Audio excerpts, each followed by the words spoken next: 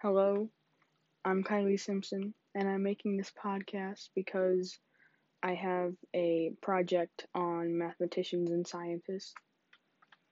My scientist or mathematician I chose was Nicholas Copernicus.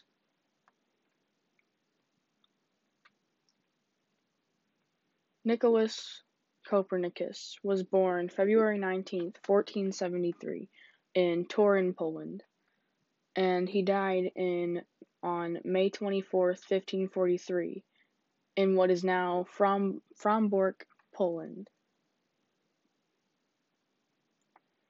He is the youngest of four children. He was born to wealthy merchants Nicholas Copernicus Sr. and Barbara Watson-Rode. Copernicus was taken under his uncle's wing after his father's death, where he was then sent to the cathedral school in Wałkułek to study to be a clergyman.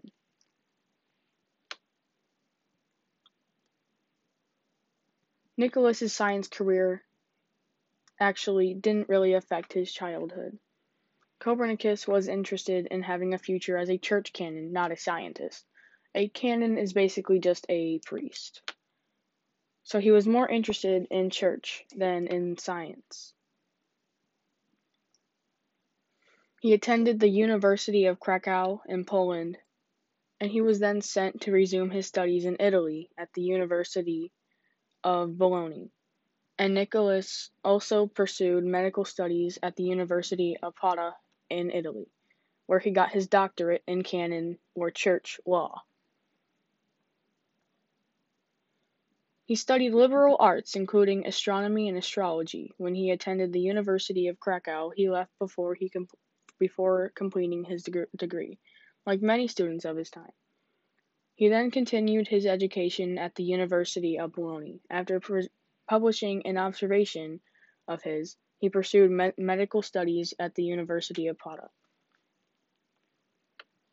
He lived with the principal astronomer at the university, Domenico Maria di Novara.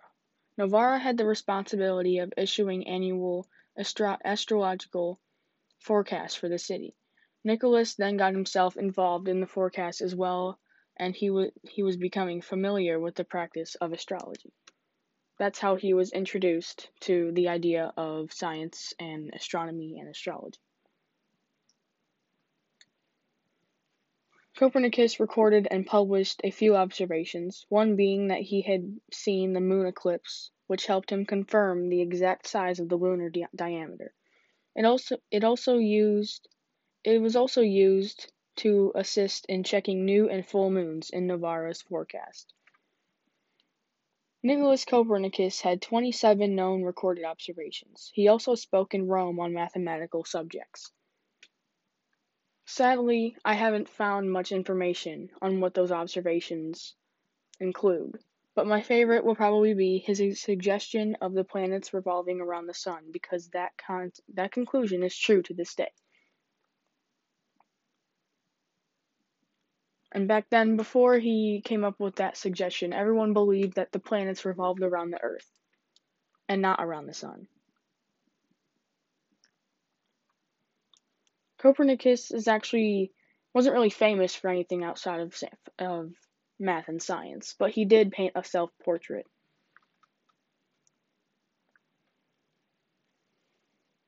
He is known for being the first scientist to propose the idea that all the planets revolve around the sun, not around the Earth. Copernicus also used his knowledge of Greek to read the original writings of some scientists who had not had their work translated into Latin yet. Some details on his impact of the world. Nicholas Copernicus was the first modern European scientist to propose that Earth and other planets revolve around the sun, which is basically what he's known for, or what he's popular for. His accomplishments have affected other scientists by helping them build off of what he discovered to improve understanding on the motion of planets. So, in a way, Nicholas's suggestion and hypothesis that the planets revolve around the sun was a little scientific, but scientists went off of that to make it a little bit more simpler for everyone else to understand.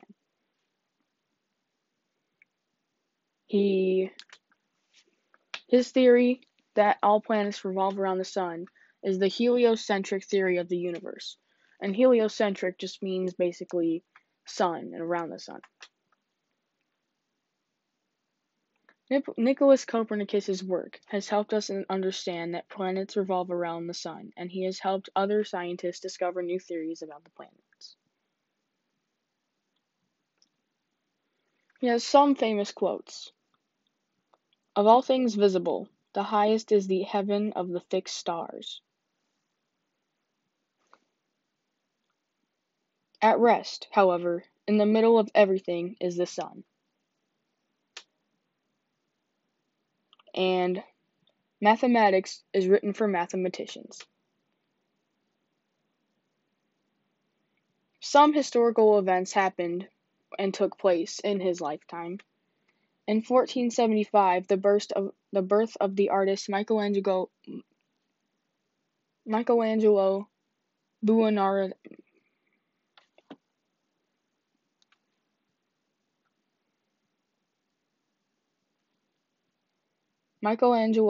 Buonarroti. And William Caxton produces the first book printed in English. In 1492, Christopher Columbus sails to the New World. My sources are Plato, Stanford.edu, Britannica.com, BrainyQuote.com, BL.UK, and History.com.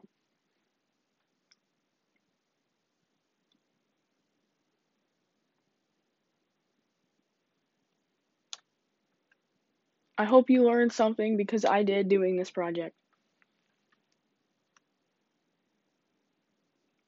And actually, the first person I wanted to do was Stephen Hawking because I do have a pretty big interest of him and his life and how he overcame his illness and didn't let it affect him. But I didn't know anything about Nicholas Copernicus. The name did ring a bell when I read it, but I didn't know that much about him. And now I know that he was the one that proposed the idea that all planets revolve around the sun. So I think that's pretty cool. I hope you learned something because I definitely did. And hopefully you can listen to my other podcast for other projects because I know there will be more in the future. But that is my project on Nicholas Copernicus. Thank you for listening.